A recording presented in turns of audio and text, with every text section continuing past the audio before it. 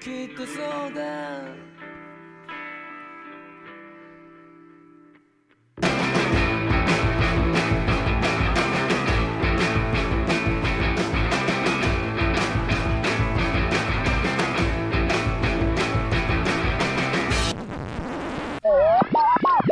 Okay, retro go.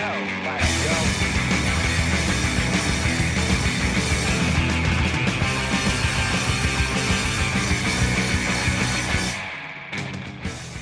Hello and welcome. Welcome and hello. This is Wait You Haven't Seen. It's a show where we talk about movies and specifically talk about a movie at least one of us has never seen before. I'm your host Travis, aka TV's Travis. This is episode number 202. And our movie this week is from 2009 called Fish Story. And here to talk with me about it because he loved the movie and made me watch it. It's Miles from The More You Nerd. Miles, how you doing, man? I'm fantastic. I'm kind of evangelical about this film. I made my co-host Drew watch it for The More You Nerd, and he was really excited when he found out that we were doing this. And I can't wait to talk about this one because it's one that I don't think a lot of people have seen. It's really under the radar. Like even in like the Japanese like film scene, this one does not get talked about a lot. And I feel like it's my job to make people watch this one. Okay, so you brought this movie up. Here's my history with Fish Story prior to watching it for this episode. You brought it up a couple of weeks ago as, hey, have you heard of this movie Fish Story? And I'm like, no. I had not heard of it at all. I knew nothing about it going into it completely blind.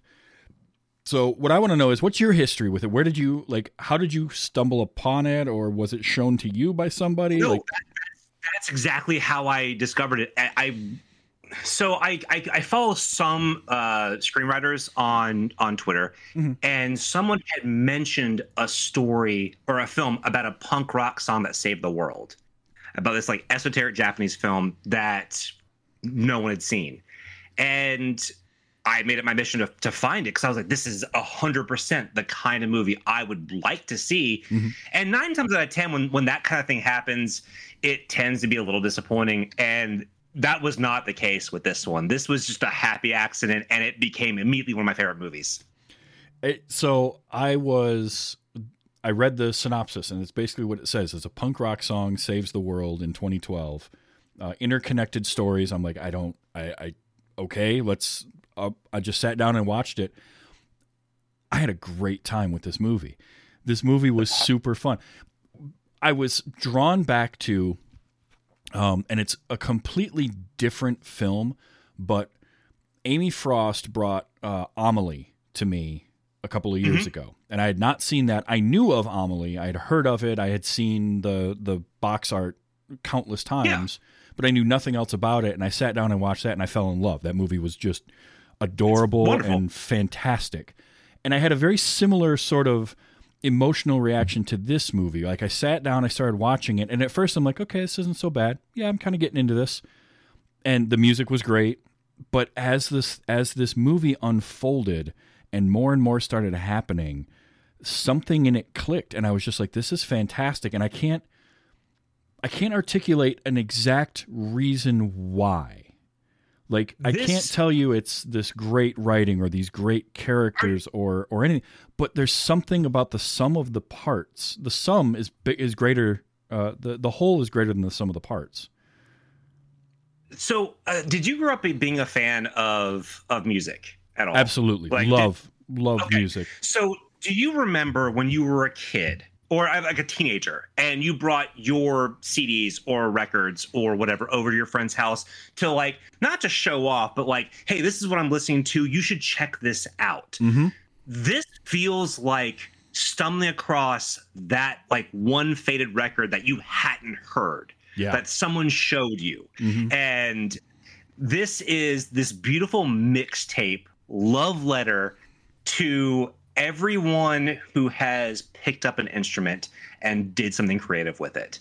And there is something very punk rock about the story itself. Yes. And especially with the characters, like that mantra, it'll never sell, and like laughing and being like, that's fine. And unfortunately, the movie was fated to have the same history as the song itself. It only very recently got a Blu-ray release by a British imprint called Third Window Films. Okay. And if you're interested in buying it, it's this version, and it's playable in American systems because it says it's Region B.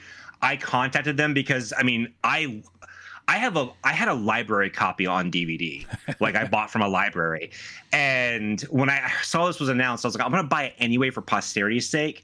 But I contacted Third Window and asked if it would play in American players. And they said, yeah, it says Region B, but it's actually Region 0. Okay. That's awesome. And I've tested it on my PlayStation and my Xbox, so it works. That's great, because I do feel like this is finding this movie at first. You mentioned it, and then it kind of went out of sight, out of mind for a week or two, and I didn't think about it. Right. And then the weekend was coming up, and I'm like, all right, I got to get ready to watch the movie. And I'm thinking, where am I going to watch this? So I start searching like my normal search areas, and like they don't even contact you because I could have hooked you up. And like they don't even have it listed on a couple of these, and no. And I ended up finding somebody put it on, I think it was archive.org. There's a full version of it there. But with a title like Fish Story, I was like, is this the right movie or not? So I started watching it, and I had the IMDb page up, and I had a couple of the screen caps, and I was just watching until I saw something that looked like one of the screen caps. I'm like, okay, there we go. We got the movie, so I'm fine. And you mentioned how the story gets very punk rock, and that was one of those things when you start dealing with the band, because describing this movie doesn't do it any justice, right? Because you can sit here and describe it. Yeah, that is a perfect word for it. And because not only are they kind of disparate stories that are loosely interconnected, and interconnected loosely is the proper term there, but they're so different in tone in what they're giving you. And so it's very much a mixtape. But when we got to the stuff with the band, and remind me how the band's name is pronounced, because I'm going to get it wrong. I'm sure it's Genkiren, I think. Okay. But we started. I often get it wrong, so don't worry. I'm gonna butcher all sorts of names tonight, so just bear with me, please. Faye in the chat room, who speaks a little bit of Japanese, is going to tear me apart for it, and you know what? That's fine. It's fine. But we get to the band, and their story was so punk rock, right? It's 1975. Yes. We get to see them playing at like this dinner club, and nobody wants to hear their music at all.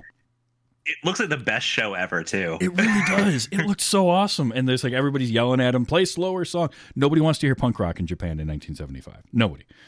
And it didn't exist. And that scene was great because they're playing their song, and the like maitre d' or somebody comes up and tries to get them to slow it down and calm it down. Mm-hmm. And the bass player, Shigeki, finally like looks angry and just kind of walks over in the middle of the song and then kind of stops playing. And so they regroup and they start playing a very slow ballad. And they make it like 30 seconds, a minute into this ballad. And the guitar player and the bass player, they're having none of it. And they start kicking back into their punk rock. And it's so good. I mean, he even flipped his pedal off and he's playing clean, no distortion on the guitar. And then all of a sudden he's just like, nope, stomp on that pedal and start going. And the people get pissed off at them, so they just stage dive. Like, I love Shigeki just running out there, drops his bass, runs all the way, and just dives on that guy. My favorite is the way that the drummer always smiles. It's that one character that's like, that seems to be aloof, but always has that knowing smile, and he's so fantastic. Honestly, favorite member of the band was the drummer.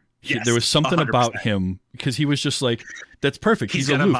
He's always he's there, but not quite always fully there. And you can tell. Then you find out later on, he's got like 7 kids at home. And it's like, okay, now it makes sense. When he talks about being called a talentless loser, and then he points to himself and then he points to both people, and like he doesn't understand, but also is like, this is stupid. Yeah. What I love about that whole thing is because the movie kind of stops to tell the story of the band. It becomes like a band biopic of a band that never existed for about 30 minutes. Mm-hmm.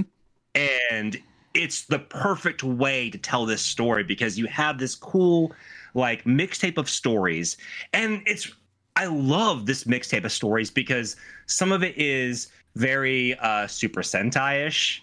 Yeah. You know, with the Champion of Justice story, but you also have one that like feels like an urban legend horror story.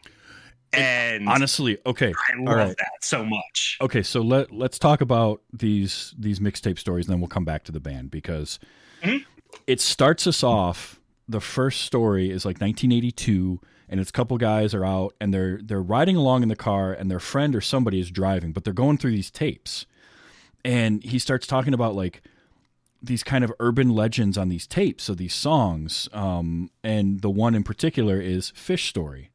And they tell you the story of the minute-long muted gap in the song.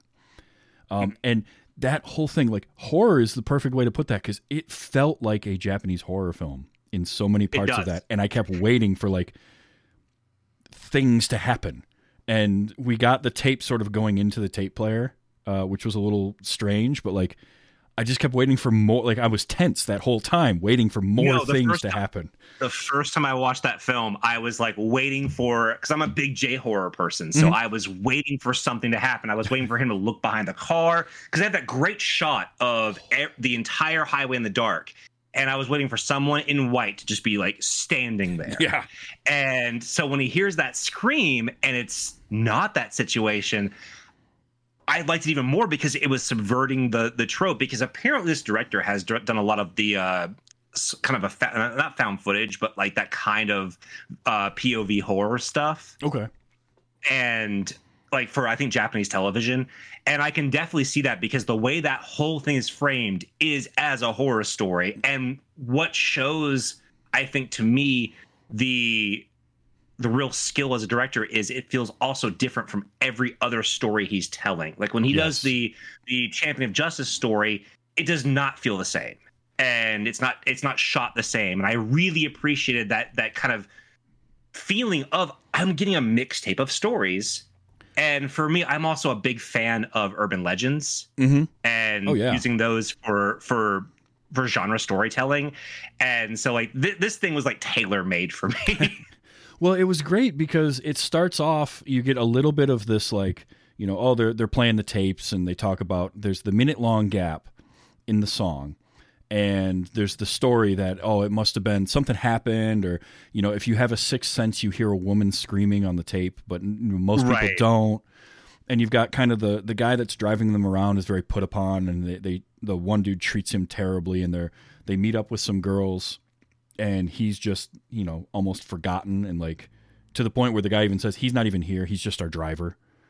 Yeah, the relationship between him and everyone else is very weird because he says that, but it also seems like that kind of like one friend who goes along with everything just to be included. That was the vibe I kind of got from him. Yep, I did too. But as that scene moves on, and then like somehow something supernatural gets mentioned, and the girl's like, oh, you know, she's really into that.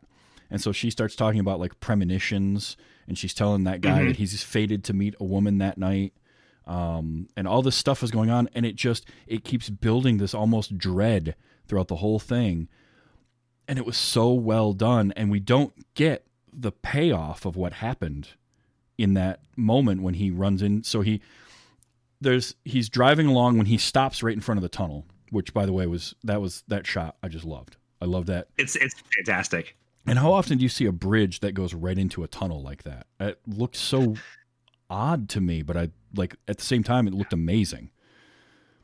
I see it. So my mom lives in Tennessee, so they're going up 26 from South Carolina. You do go through a tunnel very much like that, but if you stopped, you would cause an absolute horrible accident. Oh, yeah. It's not a regular road, but I do see that when I go up to see my mom. So it's cool to see that in a regular context.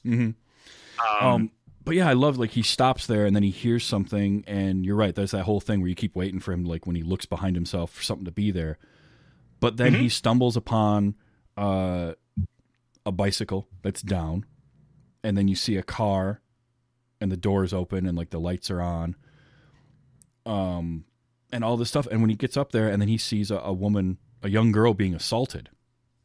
Mm-hmm. And at first, you know, because the character has been to this point very like reluctant to stand up. He doesn't stand up for himself. He shies away from conflict. But it's when that ends where he grabs the tree branch and you hear the song start to come back up and he goes running in and then we cut away from it. We don't see what ends up happening there, which I thought was very interesting to do that and kind of leave us hanging. Yes. And so you're right. Then like that's such a good sort of J-horror style, everything shot that way, the framing, the pacing, all of that. And then we go to a different story and it's done differently, but it's not like overly stylized either. It's very subtly different. Yeah.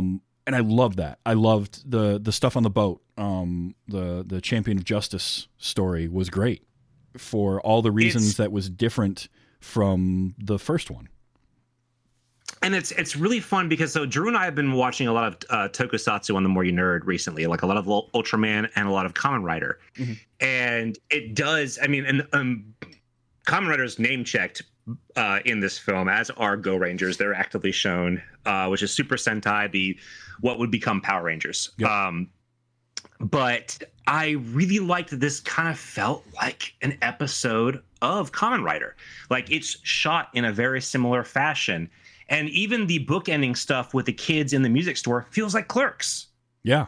Like it has that kind of more handy cam style where it's like very realistic looking and it sets the whole like, hey, a comet's coming to Earth and there's 1 hour left. Yeah. And that's our time frame for this entire film. And I always hate talking about films that have multiple vignettes of stories that are interconnected and likening it to Pulp Fiction. But to me, this is the most successful film that I've seen do this since Pulp Fiction. Now, I am a big fan of anthologies. I love a good horror anthology or sci-fi anthology. Mm-hmm. But those are always sort of a thing where they're disparate stories. And they're meant to just be short stories collected into with maybe a framing device. This, you're right. I think that this is much more akin to like a Pulp Fiction. These stories aren't directly connected until you find out how they're directly connected. Right. And then it's like, oh, wow, that's a cool way. Like, and I liked it because I started putting those pieces together, but not in the same way. Like I was making connections that weren't there, but I thought might be there. But like, and it was just fun because yeah. The movie doesn't punish you for doing that because it's like, oh, that's a cool idea, but like when you see it, you're like, oh, this is fantastic. Mm-hmm. Yeah, it really is. I think this movie also lives and dies by the fact that the song is phenomenal. Mm. It is an earworm of the highest order, and it's such a well done song, and it's such a good punk rock song. I think if it wasn't, this movie would not feel as effective. Like, I love everything about the movie, but without the song Fish Story being as good as it is, it doesn't hold the same power. But when you watch the band's story and their effort to get this song made, it makes you just really root for them. You root for the song. And you've heard this song like 4 or 5 times by the time they actively perform it in the studio. Mm-hmm. But even when they do that, you're not sick of it. And you're kind of like, when they have this whole thing where they're going against the producer who's telling them to slow it down and make it a ballad, and they're just rocking out, knowing it's the last time they're going to ever record together, you feel empowered and you're excited to watch them perform this song. And then you get what fills the moment of silence, which I thought was awesome. So the band stuff was great because you first meet them and, you know, they're just trying to do something. And the manager guy sees them at that show we referenced earlier, and he's like, I think you guys got something great here. I think, you know, let's work. Let me be your manager. Your music's going to change the world type of thing. And then we cut to like a year later, and they're supposed to be making a record, but you're right. The producer, and this is that same thing where punk rock doesn't exist. And so this Right. producer's like, nobody wants to listen to that. They want, slower songs. They want something that they're overdubbing their song with like a piano and all this stuff. And the guys are sitting there just hating it because it's not what they want to do. And then you learn later on that they're basically going to get dropped. And I loved how that whole scene played out, because here they are sitting on it was like not a pier. It was like along a river or something. Yeah, it's like Like a a little, causeway. Yeah.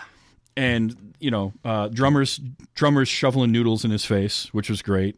He's always eating, I love that fried noodles keep coming up for him. but he's always eating fried noodles, but he's never eating them according to Goro, the singer, right? Like he's always like, Right. your That's fried so noodles fun. aren't fried, or you don't fry udon noodle, like all this stuff as he's going on. And he's like, he just doesn't care. He just offers him some and then goes back to eating. But the guitar player's getting all disenfranchised because the producer's a jackass and he doesn't like him, and this, that, and the other thing. And then we learn that the record company's going to drop them. That they've got one more. They're going to let them put out their one record and then get rid of them. And that next scene where Shigeki goes home with his girlfriend and the manager's there either waiting for them or shows up. I think he shows up right after they get there. Both, maybe, I think. Something.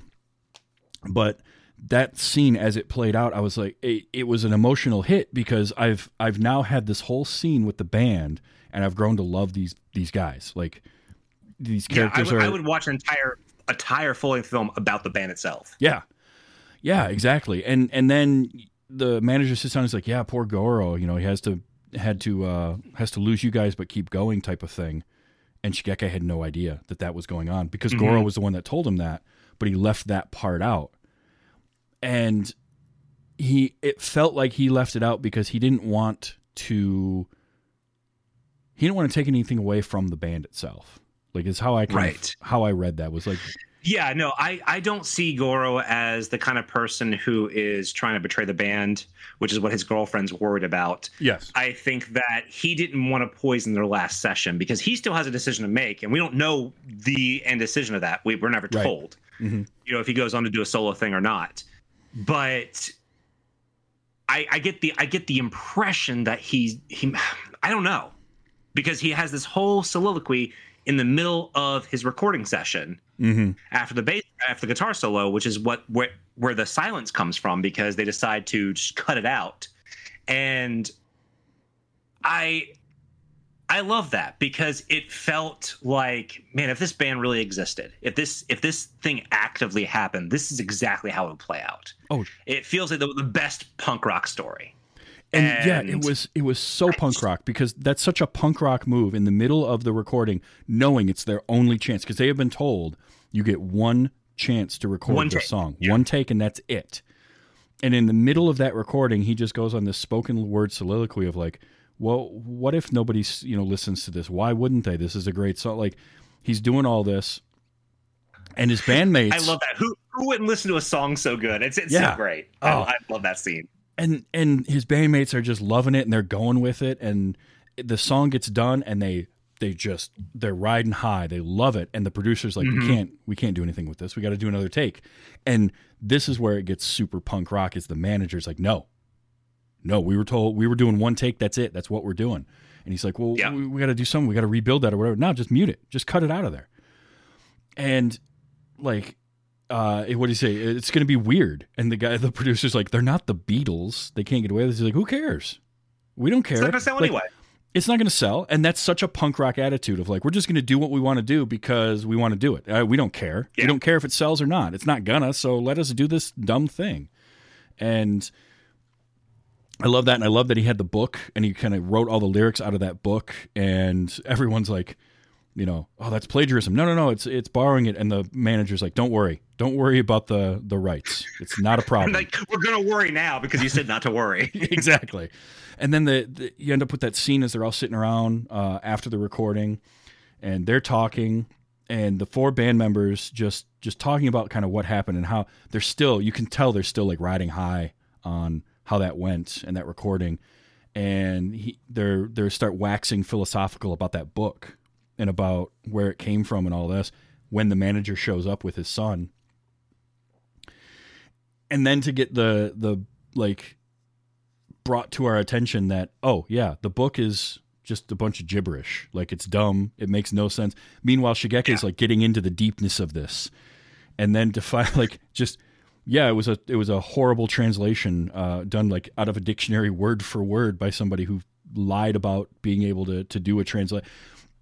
It's so good, and it just keeps like layer upon layer keeps coming off of this, and I'm like, this is getting more brilliant by the moment. To then title it Fish Story, and it's a song that's had these urban legends built around it, starting in the 80s, and then the guy at the record store in present day in 2012 is talking about it and talking about the history behind it and all this kind of stuff. Which the visual information that we're given, to me, leads us to believe that the little kid in the bar watching Go Rangers is supposed to be the guy at the record store. Okay, so I was curious about that. Was he the one in the record store, or was he the put upon driver kid? Because I kind of got the feeling of both of those. So the put upon driver kid, was that just a random? I think it's just a random guy. I never even thought about him as an option of being the put upon driver kid, because that's 1982, right? So that would have been about, what, 6 years later? Yeah, I guess he wouldn't have been old enough yet. So it doesn't really track, does it? I mean, honestly, he's a little too old to be, because if he's, 6 in 1975, he should probably be older than he is in 2012. Maybe, but if the film cuts away, makes it look like you're supposed to believe that kid grows up to run this record store. Yeah, that was my first impression, was that was the fact. And then I was, as the rest of it unfolded, I was kind of trying to figure out if maybe it was supposed to be the put upon driver kid, but if that was 1982, then the timeline doesn't quite match up. And honestly, the record store guy, if he doesn't have gray hair, he could be anywhere from 30 to 60. We don't. That's absolutely true. Yeah, you never know. But just the way that whole scene unfolds, where they're talking about the book and the song and the band and the manager, and then the manager's like, yeah, it's just a bunch of bull. And Shigeki goes from like really being into the idea to suddenly he gets all distraught. He's like, that takes all the wind out of my sails. But then the rest of the band's like, no, it's great. Fish Story's perfect. Like, it makes perfect sense. And he comes back around, and they all embrace this idea that like naming the song Fish Story and coming up with whatever reason they want to have that mute thing in there, that minute of mute silence, to create a fish story out of their song is so good. And the fact that Shigeki didn't know what a fish story really was, and he had to kind of be told that, like, yeah, it's a fake story. And so his immediate thing is like, well, I don't want my song to be like a lie. I'm like, no, it's not a lie. You just embellish the story. You make something up that started with a kernel of truth, and it grows into something more, and then that's what the song ended up doing anyway. Right, and they go on to actively explain the plot of the movie within the movie. Oh God, it was so good. It was so great, and and then finding out that the put upon kid who was being treated like crap by his friends and was told by this girl that he was going to meet somebody and whatnot, finally stands up for himself, and then meets that girl. They have a son who he trains to be the champion of justice, which, again, that whole scene on the boat starts. And what I loved is all these little vignettes. Yeah, these little vignettes, it's funny because they'll start one way and then they'll turn on you.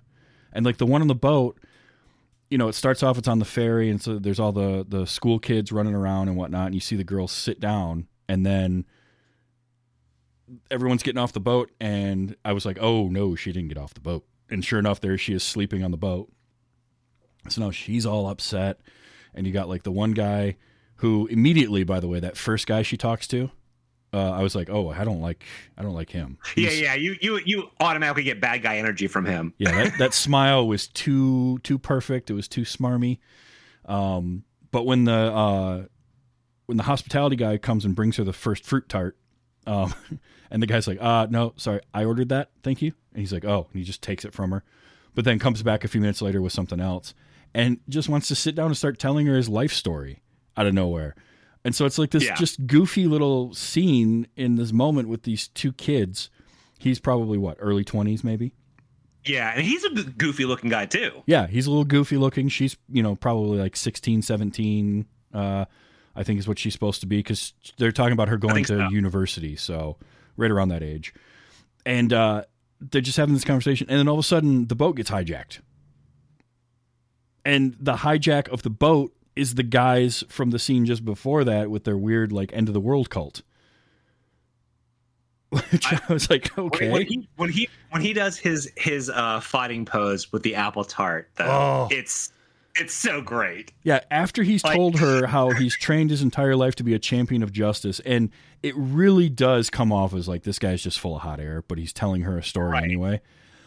And then for that scene to play out where they've got all the guys are hijacking the boat, they've got everybody at gunpoint, and he comes out of the kitchen with the apple pie. And his fighting pose while holding the plate of apple pie is so good. And then he just goes to town on him. Suddenly it becomes like a superhero movie, and it's shot just like that. Again, there's that like that subtle change in the way that things are produced. And now we're using shots and angles and all this and wicked choreography. And I'm watching it and I'm thinking, okay, at some point he's going to get shot, like he has to, right? They're going to subvert that in some way, and they did. But then he doesn't give up anyway. Like, he's strapped to that chair and he just decides to get out of it somehow. I don't even know how he did that, but he's a champion of justice. He's trained, so yeah, you're led to believe that he like somehow like is super jointed and just did what he did. Like, because you hear him like kind of like bend his bones or whatever, because you hear all the cracks and stuff, but they don't actively like show what he's doing, which is fine. Like I can suspend that belief. I mean, I watch enough Kamen Rider, Power Rangers, Ultraman, Super Sentai. Like, I watch enough of that to where I'm like, I can go down. Oh, but absolutely. I love the line, the bullet went straight through, so it doesn't count as a wound. Yes. Like, like he's like, oh, it went straight through. It's not really a wound. I'm like, no, bro, you're wounded. Yeah, you're wounded and it's no good. And I did gloss over and I forgot, there was the short scene where the really kind of jackass guy that was treating him like crap, treating the one driver dude like crap. Oh yeah, and his friend joined this like end of the world cult for 1999. Yeah, that ended up being, of course, crap. But the other two sort of bishops, I don't know what you would call them, members of that cult, like they are leading the charge for their new Noah's Ark. That's why they hijacked the ferry. Whereas the one guy who we haven't mentioned, who is kind of the star of the bookend initially, is we see this guy kind of in a little scooter. Yep. Going through an abandoned city alleyway and comes across this record store, and because he says that he has predicted this is going to happen. Yes. He says something like a blonde-haired prince is going to cause the end of the world, or something to that degree. Yeah, and it was an allegory for a comet. He even says that at one point. And it took me a minute to realize that was the same person. Yeah, because they do his hair a little different. Yeah, and he like I guess did other things afterwards. I love how these stories intersect. I love how like you find out that, because at the very end of the film, the comet is destroyed, even though it had an infinitesimal like percentage chance of succeeding. They tell you that at the very beginning of the film. But the person who calculated that was the girl who was saved on the boat, who was raised by the father, who was the guy who meets the girl when he's when we find out is that he saved he kind of helped save the girl who was being assaulted. She kind of saves herself. Yeah. But they fall in love and have the champion of justice who ends up saving her, who ends up saving the world. Yeah. And by proxy, Fish Story, a punk rock song, saves the world. And I love the message of that because, I think that was kind of the promise of the internet age, in a sense, where there were so many artists, so many bands who were amazing and had 1, 2, maybe even just an EP worth of material actively out for the public before they called it a day or had to call it a day. And some of those acts made some of the best music you'll ever hear. And unfortunately, just didn't work out. And now we are in a fortunate position where we can actively kind of rediscover some of this stuff. I mean, I'm sure you have the same thing where like you have this one band who like you can't believe wasn't bigger than they were. Maybe they had an album, maybe they had 2, but they made some of the best music you've ever heard. Yeah. Actually, I'm trying to find the one that I'm thinking of right now because there was a song by a group. There was a little bit punk rock, a little bit kind of alternative rock, early 2000s. I will find it here in a minute, but I could not believe they didn't have a bigger career than they did. I think they only did one album.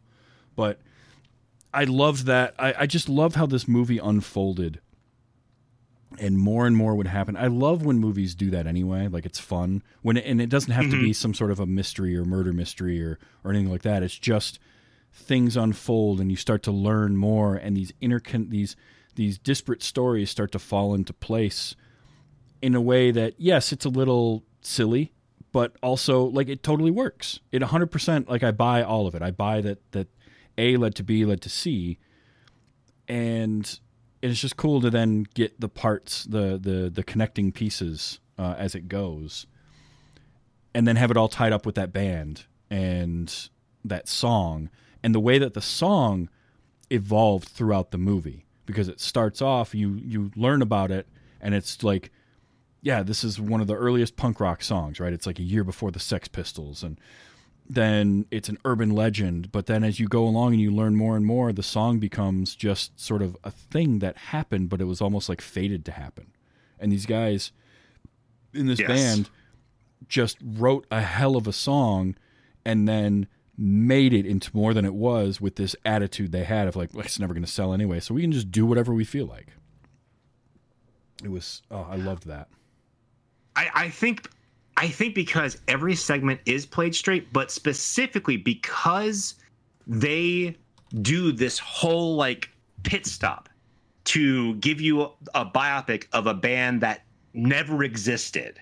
Mm-hmm. And you get this intimate portrayal of a group of young men at a crossroads. Like, do they remain true to who they are, or do they compromise their vision to a spoiled producer in hopes that maybe they make a little money? And the fact that they give this authentic dedication to like the fierce independent spirit that fanned the flames of punk to begin with, I think is what makes this movie work, is the fact that this is a genuine love letter to not just genre and not just music, but that independent spirit, that creative hope, that even if you're a little left of center, the fact that if you stick with your vision and see it through, that at some point it's going to matter to somebody. And I think that fierce hope is such a beautiful thing that this movie delivers so well. Yes, it absolutely does. It does it in a way that I haven't seen in a while either. And I certainly haven't had that experience while watching a movie, like feeling that kind of fierce hope. And so, and having it on a background of punk rock is perfect. Really I mean, that's certainly a thing for me. And I mean, it didn't matter if it was punk rock or not, but just because it's punk rock makes it a little more special for me. Yeah. Like, I was one of those kids who was like finding that kind of stuff. And then obviously, in 94, I discovered, Green Day, and they became my favorite band. And I found other things and went back and listened to, the Germs and Stiff Little Fingers and stuff like that. But like, I think that stuff like this, films like this, and there's another Japanese film that I'm probably gonna have to make you watch, called One Cut of the Dead, that is equally as beautiful as this in a different way. I've heard of that one. That's the one where they're making One Cut of the Dead is where they're making a zombie movie, right? I'm not going to say anything because, like this movie, the less you know, the better. Sure, but like that's that's what I know of it, is like it's people making a movie, so it's like a movie within a movie. This is a movie. So when Drew and I took about a year and a half off of The More You Nerd, and when we came back, unfortunately the pandemic started, and so we decided to do a month dedicated to comfort food movies, and I made Drew watch this because this is one of my comfort food movies, because nothing makes me feel better. Like, even if the world's on fire, I know that there are expressions like this that exist, and I feel like, you know, with there's so much toxicity, you know, in the ether, this film has that kind of hopefulness that it infects you for days, you know, really, and kind of like a really like infectious chorus, you know, like a great song. Like it just gets in your head. It's got a hook, and that hook grabs you, and then like a good, like, again, music is such a great background to use for this, because a good song will have that hook and it will pull you in. Right. And then the more you listen to it, the more you get out of it, and you start finding new stuff within that song or within that band. And then maybe it goes from that song to that band to that genre, and you start branching out and hearing other bands and things like that. That's what this movie does. It's got this hook and it pulls you in. And for me, this was like a surprising comfort film, because I can easily see myself kind of coming back to this as something like, I need to unwind and watch something that's just gonna make me feel good. And like, this is a movie that would do that.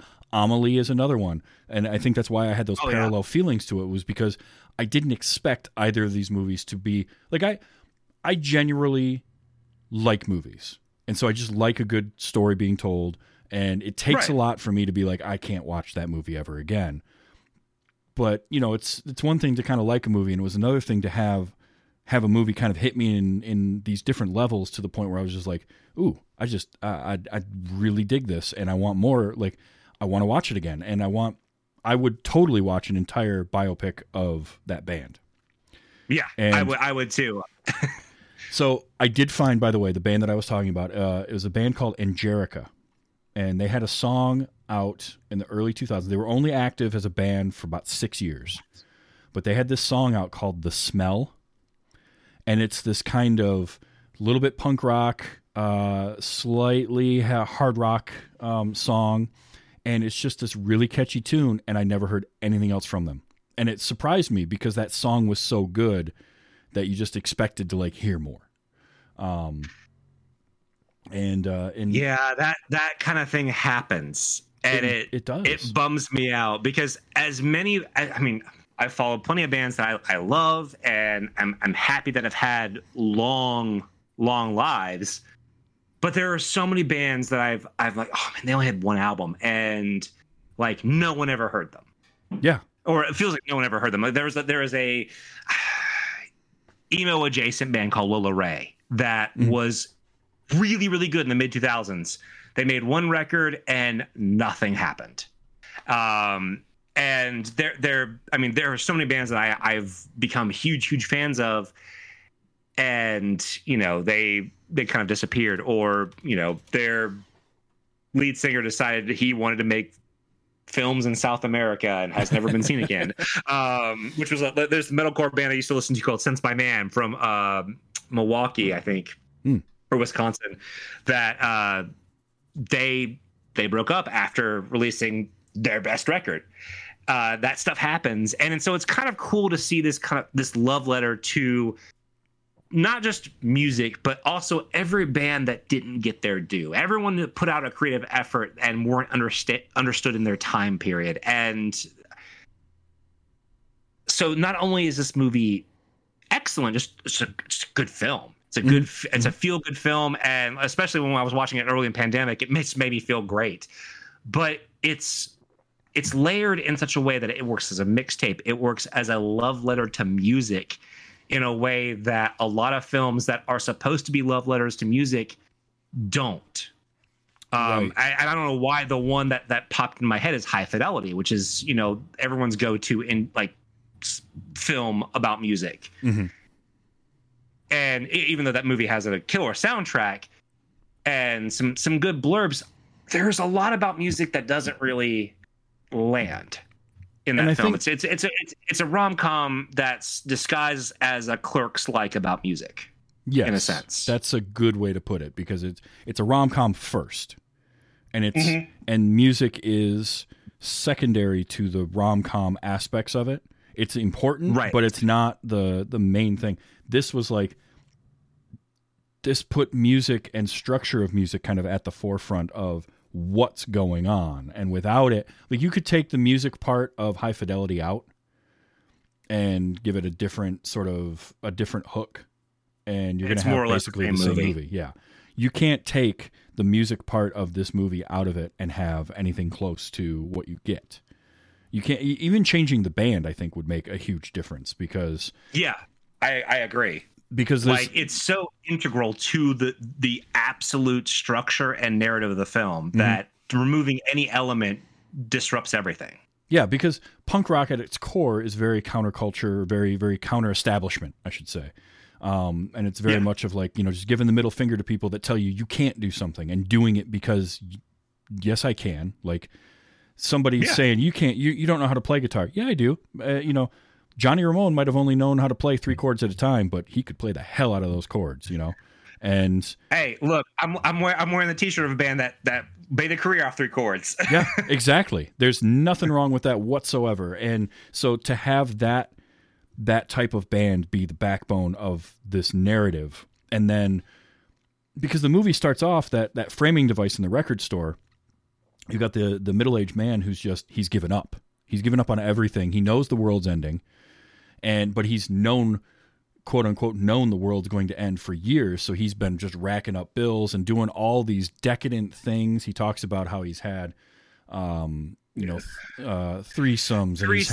and had like birds' nests from China and all this weird stuff. Yeah. All this like incredibly because he just assumed the world's going to end. I'm just going to do whatever I want. He's had stomach cancer and did nothing about it, and just let it ravage his body because he was going to die anyway. And so why do anything?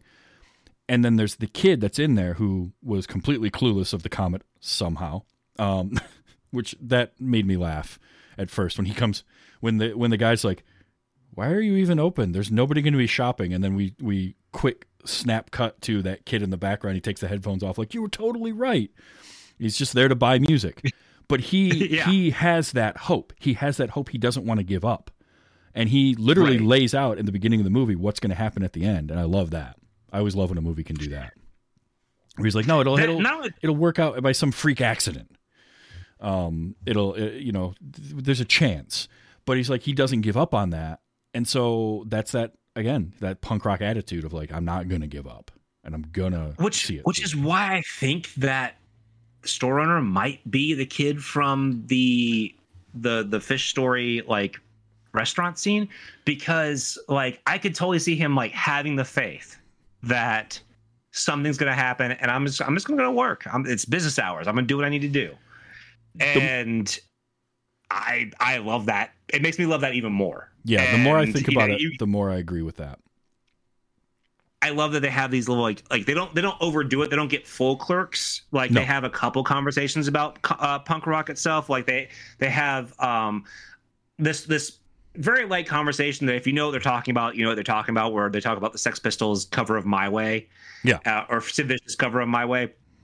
And how this guy's being introduced to punk rock in general. And so it's like, oh, this is so cool. This is like a satire almost. And I didn't know this was punk rock. And I mean, I've heard people say that kind of thing. Oh, I didn't know this was what punk was. Mm-hmm. And I mean, that's a whole other can of worms. But like, it's it's fun to see that, like to see the active like engagement of someone trying to discover music in a film that's also trying to introduce you to music that never existed. It's really cool. And the fact that, again, this song kind of this movie lives and dies, but how good the song is.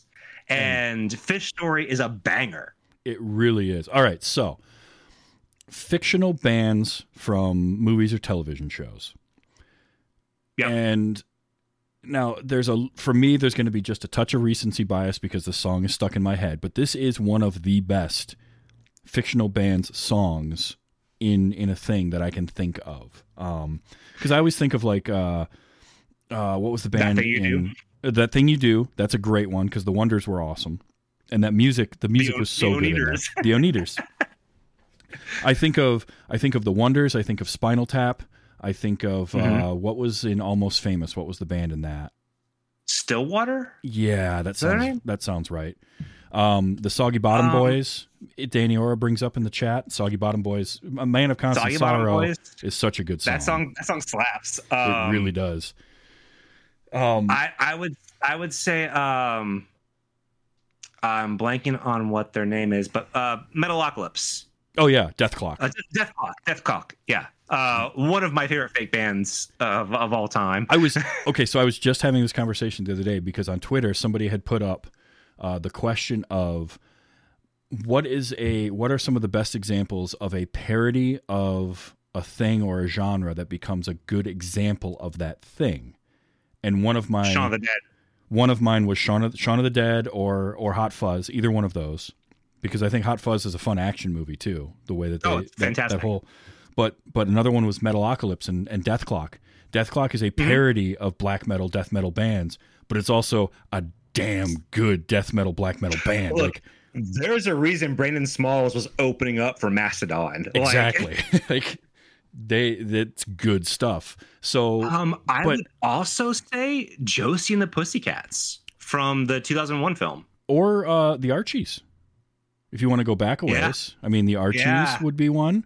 You could go with the Partridge Family is another band. I mean, might not be the type of music. The Monkees. The Monkees would be one I would put on my list. No, but I actively liked the music they made for the Josie and the Pussycats like 2000s film. Yeah, because they had like oh gosh, what's her name from Letters to Cleo and Biff Naked doing the music. I know Kate Hanley. Yes. And that music is legit solid. Yeah. I mean, I will put the Monkees on my list because I do love that music and that group was created for that show. Yeah. Like the Monkees is great. There's so many of these really good, quote unquote fictional bands. Some of them go on to put out albums like the Monkees, like Death Clock or Spinal Tap. Some of them only exist. What was some of the bands in Scott Pilgrim versus the World? Some of that because the songs were so good. Didn't Metric do one of the songs for one of the bands? I think so. It's been a couple years since I've seen the movie, so I can't remember. I at least think Emily Haynes wrote something for that thing. I'm not sure, but yeah, all the music in that movie is fantastic. But there's a good history of like fake bands having really good music. Yeah, and some of it is because you get good musicians working on the movie or the show or whatever it is, and they'll bring something out of it. Sometimes you get like Danny Elfman involved in something, and he can bring his history to it, whatever it might be. But this is up there with one of the best ones. Certainly, they maybe only have the one song as the band. I think it was only Story. I think the composer just made the song. So I don't know if there was an actual band that existed to create it, which is a little bit different than some of the people we brought up. But this is one of my favorites. I agree. Like really this is such a cool song, and it's the fact that it captures an authentic sound that was developing at a specific time period so well, and this sounds weird, but like realistically, like I can see like this actively happening. The way that they presented that story is in such a way that like, it would 100% make sense that some band did this that was unsung in Japan, which therefore meant that no one ever heard it a year before the Sex Pistols. I could 100% see that happening because look, the Sex Pistols get a lot of credit for stuff they may or may not deserve, but the fact that, you know, there was something happening in rock and roll in the 70s at the time, like there was something in the water, and there was. I don't think any single act gets credit, because you had television doing stuff, you had, and not only that, but you had like musicians like Chuck Berry doing stuff that was so punk rock at the time. Oh yeah. As we know it, that I don't agree with the kind of the through thread that it starts with the Sex Pistols, because one, the Ramones formed a year before the Sex Pistols did, so there's that too. But I don't trust that whole thing, because the whole thing about punk rock was the fact that it was unorganized, and it was just a general reaction to what was going on at the time. And so to have that in Japan, it makes sense. Yeah, and it seems like, or it feels like a natural kind of flow that especially rock music has gone through these phases where in the early 70s everything was getting very esoteric, very overproduced. You had a lot like Led Zeppelin, who I love Led Zeppelin, but some of their later albums started getting very produced and very heavy, and you were getting a lot of progressive rock stuff and these kind of navel gazing and intricate, and then there was this sea change where younger kids were like, I don't want to listen to any of that crap, and like it's this organic thing with the Ramones, with so the song, according to IMDb trivia, again grain of salt, but they mentioned that it's kind of an improvisation on the riff from New Rose by The Damned, which was the first punk rock single in the UK, was New Rose. And I did go and listen to it earlier today, and it you can feel that DNA in there. So The Damned put out New Rose, and my guess is that the composer for this song listened to that and is like, that's perfect. Rework it a little bit, don't make it exactly the same, but similar structure, because it's a punk song. And it works perfectly. And then, so I completely would buy that there was something like this going on in Japan at the same time. And because it was happening in the US and the UK at the same time, all over the place, because we saw the same thing happen, 10, 20 years later, 10 or 15 years later with kind of the grunge movement, right? Because rock throughout the 80s started getting more and more excessive, and you got more hair metal, and it kind of all became this thing. And then all of a sudden, in the late 80s is this organic kind of growing movement of stripping everything down and getting the sound getting all fuzzy and dirty and grimy, and you get the grunge movement. And then that whole thing goes through the 90s. And what happened in the early 2000s? We had the garage bands, we had the White Stripes, all those bands that were the Hive, the Vines, kind of all growing at that same time. The so-called like indie rock movement, right? You know, you had the Strokes and everything. The Strokes were another. But you also had like the new pop punk explosion. Yep. From the basically the kids who were fed off of the Tony Hawk soundtrack from the mid '90s and the skate punk from the Southern Cal scene. And you say you get your Fall Out Boy, your Drive Thru Records bands, your Warped Tour scene, basically. Mm-hmm. It's funny you mentioned New Rose. So I'm watching the video now, and I'm like, oh, this is very much the vibe of that recording session. And if you go back and look at that, and you go back and look at early Ramones stuff, you look at Black Flag from that sort of early 80s era, it all has that same feel, right? It's high energy. It's 3-4 guys on stage at the same time, in a tiny little stage, right? Because they're playing these little tiny venues, and like it's such that feel of early punk, and it just feels like that thing that was gonna happen, no matter what. There was no way to stop that. I absolutely agree. And I honestly, like the band stuff like reminds me of like my favorite like punk biopics. Like a lot of people gave it kind of some shade at the time because it had a specific named actor in it. But What We Do Is Secret, the Germs film, is really solid. Like, yes, it does play with reality a little bit, just like every biopic ever made does. Right. Yeah. But Shane West's performance as Darby Crash is phenomenal. So much so that the band was like, "Hey, we could tour with this guy," and they did. But some of the stuff when they're showing Darby actively recording gives me the same vibes of watching this band record. Like it's there's an authenticity to the music in this movie, even though the band never existed. It's so important to the film's overall message, and the fact that they got that part right just blows me away. And it's why this movie is one of my favorite movies. Like, it's in my top 10. I didn't want to say that like out the gate, but like it's one that like I always want to like push to people that I think might appreciate it. And I'm so happy that you liked it. And Drew was equally receptive, my co-host for The More You Nerd, and it just made me so happy that, like, I know that you were a music guy, but I couldn't remember like where you lied in your preferences. I mean, I lean rock and roll. I lean, that's what I grew up listening to, rock and blues. And then I became a big metalhead when I was younger, and still listen to a lot of metal now. But punk is always a part of that, because it's like I got hooked on the Ramones and just ate that up and all that kind of stuff. But for me, like, I always hate the cop-out answer of like, I'd like everything. But I like good songs and I like good compositions. And so you can find that in so many different ways. Now, there are certainly subgenres and styles that I don't care for. I don't like a lot of pop. It's got to be a good.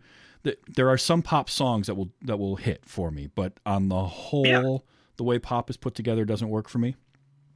That's just I'm a Carly Rae Jepsen stan myself.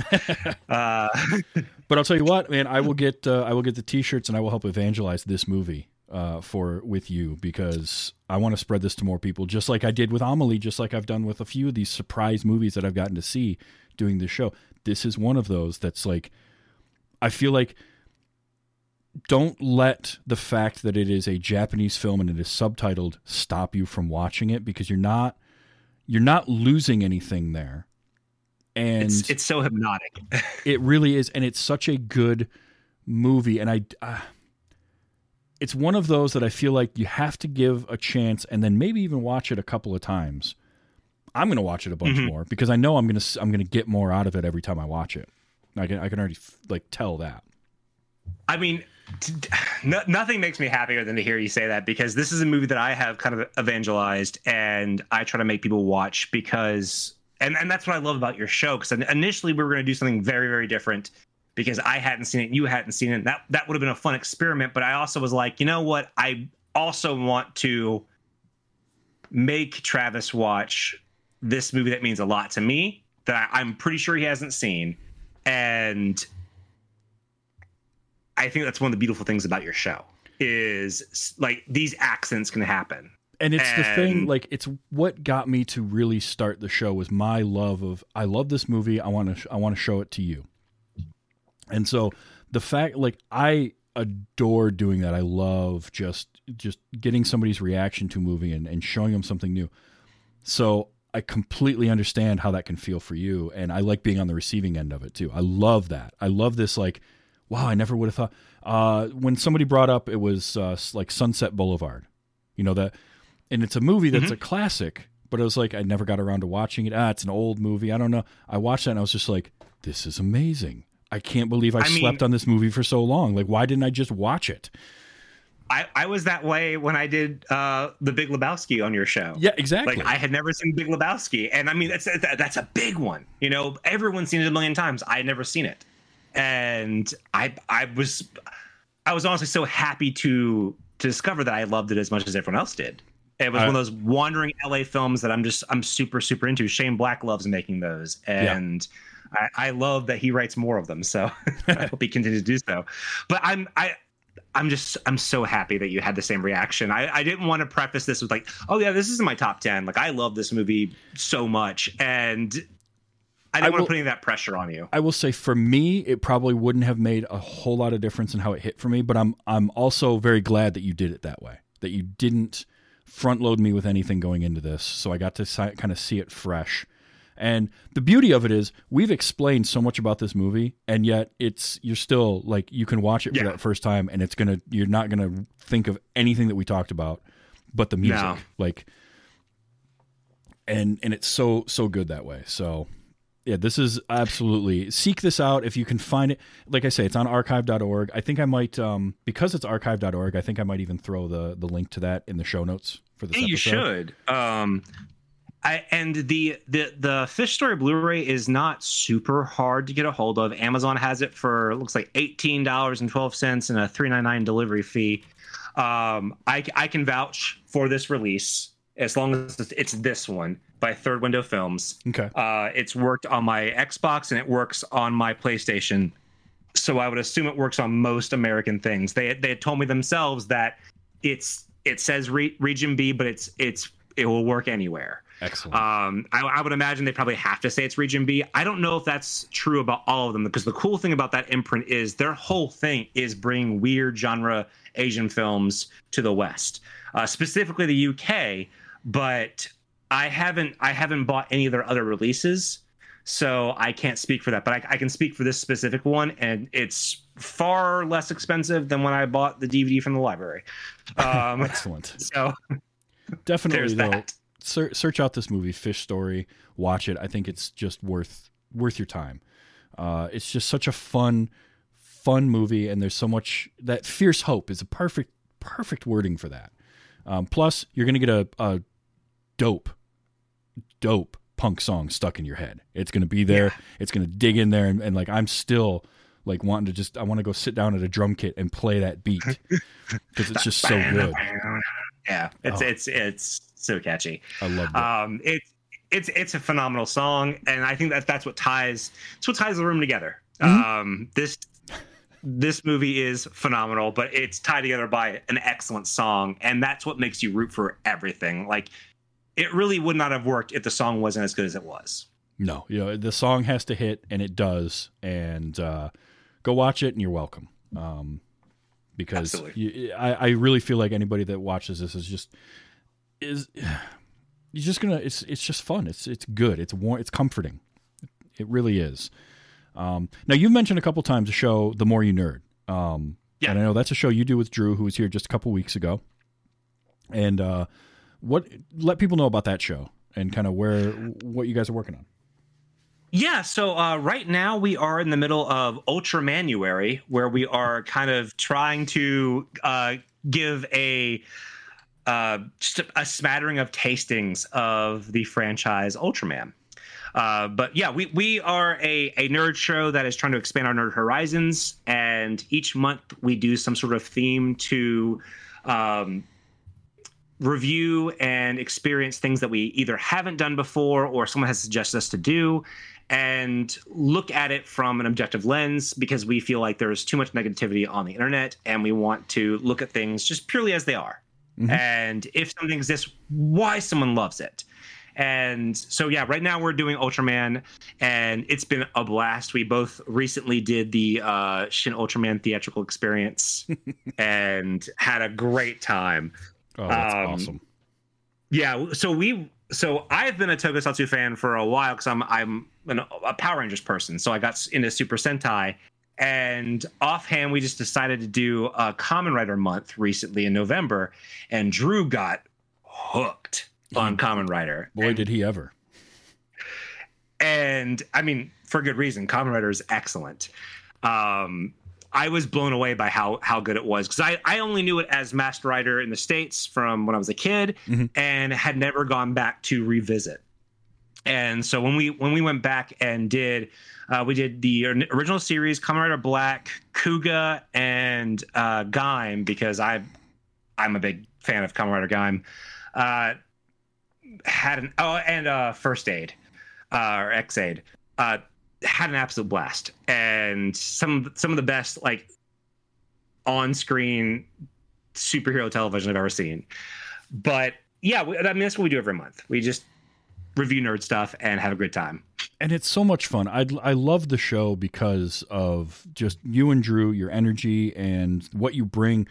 The idea of, like, you will say when something is not any good, or there's things that you don't like, but you never do it in a mean-spirited way, and it's always a very positive show, which as somebody who also tries to do a very positive show, I appreciate that wholeheartedly.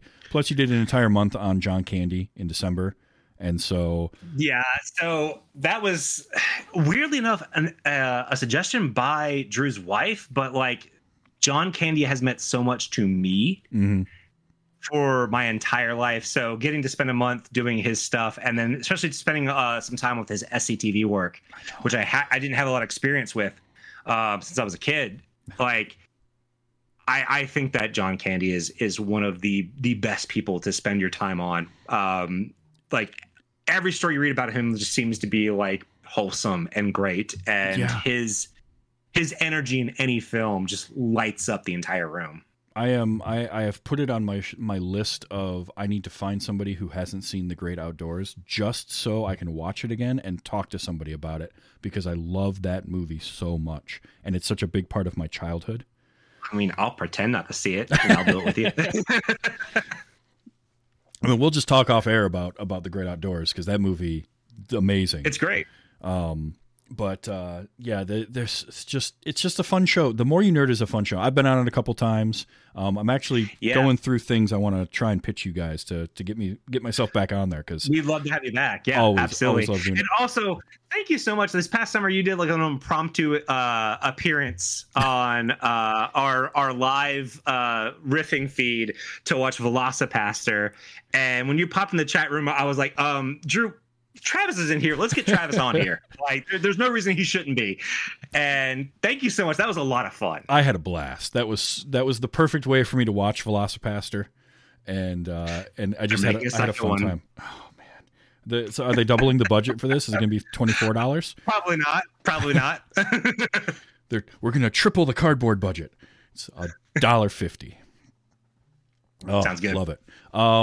Yeah, but like you and Drew are wonderful guests to have on here. I love having you guys on. And you're some of my favorite people just doing podcasts, because you bring just a great energy to it. So thank you for being here this week. And thank you. I mean, we feel the exact same way about you. And sincerely, thank you for suggesting this movie, because I was just blown away by how much I enjoyed this. The more I think about it, the better it gets too, which is the fun part. Honestly, the best thing that you could have said was that. Like, it makes me so happy that you enjoyed it as much as you did. Like that is the best gift. And for me, for a movie that has no clips to get, because everything's in Japanese, so like playing audio clips of that's going to do nothing for an English language show. That says something, by the way. So I had a blast with this movie. And thank you so much for being here this week. I'll definitely get you and Drew back again. And I'm working on some ideas of some stuff for More You Nerds. Yeah. So I'll let you know. Love to have you. Excellent. Well, this show records Sunday nights, 8 p.m. Eastern time at twitch.tv/TVsTravis. You can hang out live and be in the chat with Phelan, Daniora, Ace, and just enjoy what goes on. And then Wednesdays, it comes out as a podcast everywhere you get your podcasts, or head on over to the newly redesigned tvstravis.com, and you can find the show there, where you can also find merchandise or Patreon link for this show, where you can support the show for as little as $1 an episode. As well, also ratings and reviews on your podcatcher, huge for the show, makes it more discoverable.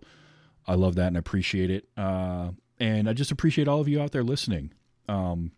Thank you so much for helping to keep me doing this for 200 plus episodes. I can't believe I just did my 200th episode not that long ago, and we're just going to keep going. So next week, I've got Theo from, I know his show, but I can't think of the title of it now. He was a contestant on America's Next Top Podcaster this past season. We are going to watch a movie called No Escape.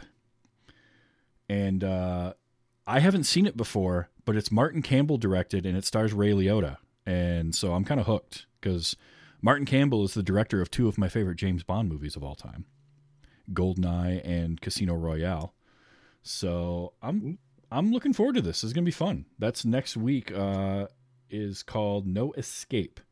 And then coming up as well, I've also got, I'm going to be showing somebody Howard the Duck for the first time.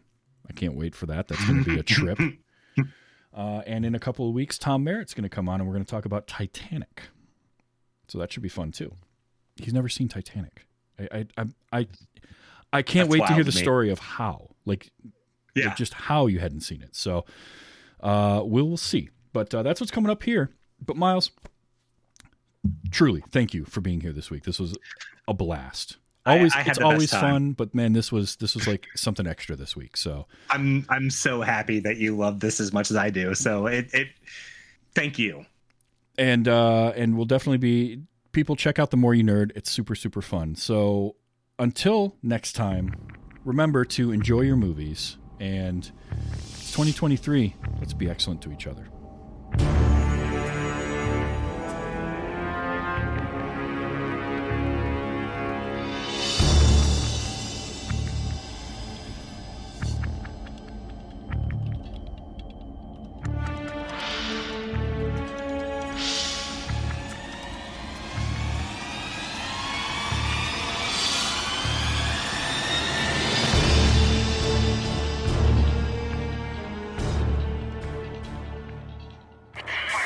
クソ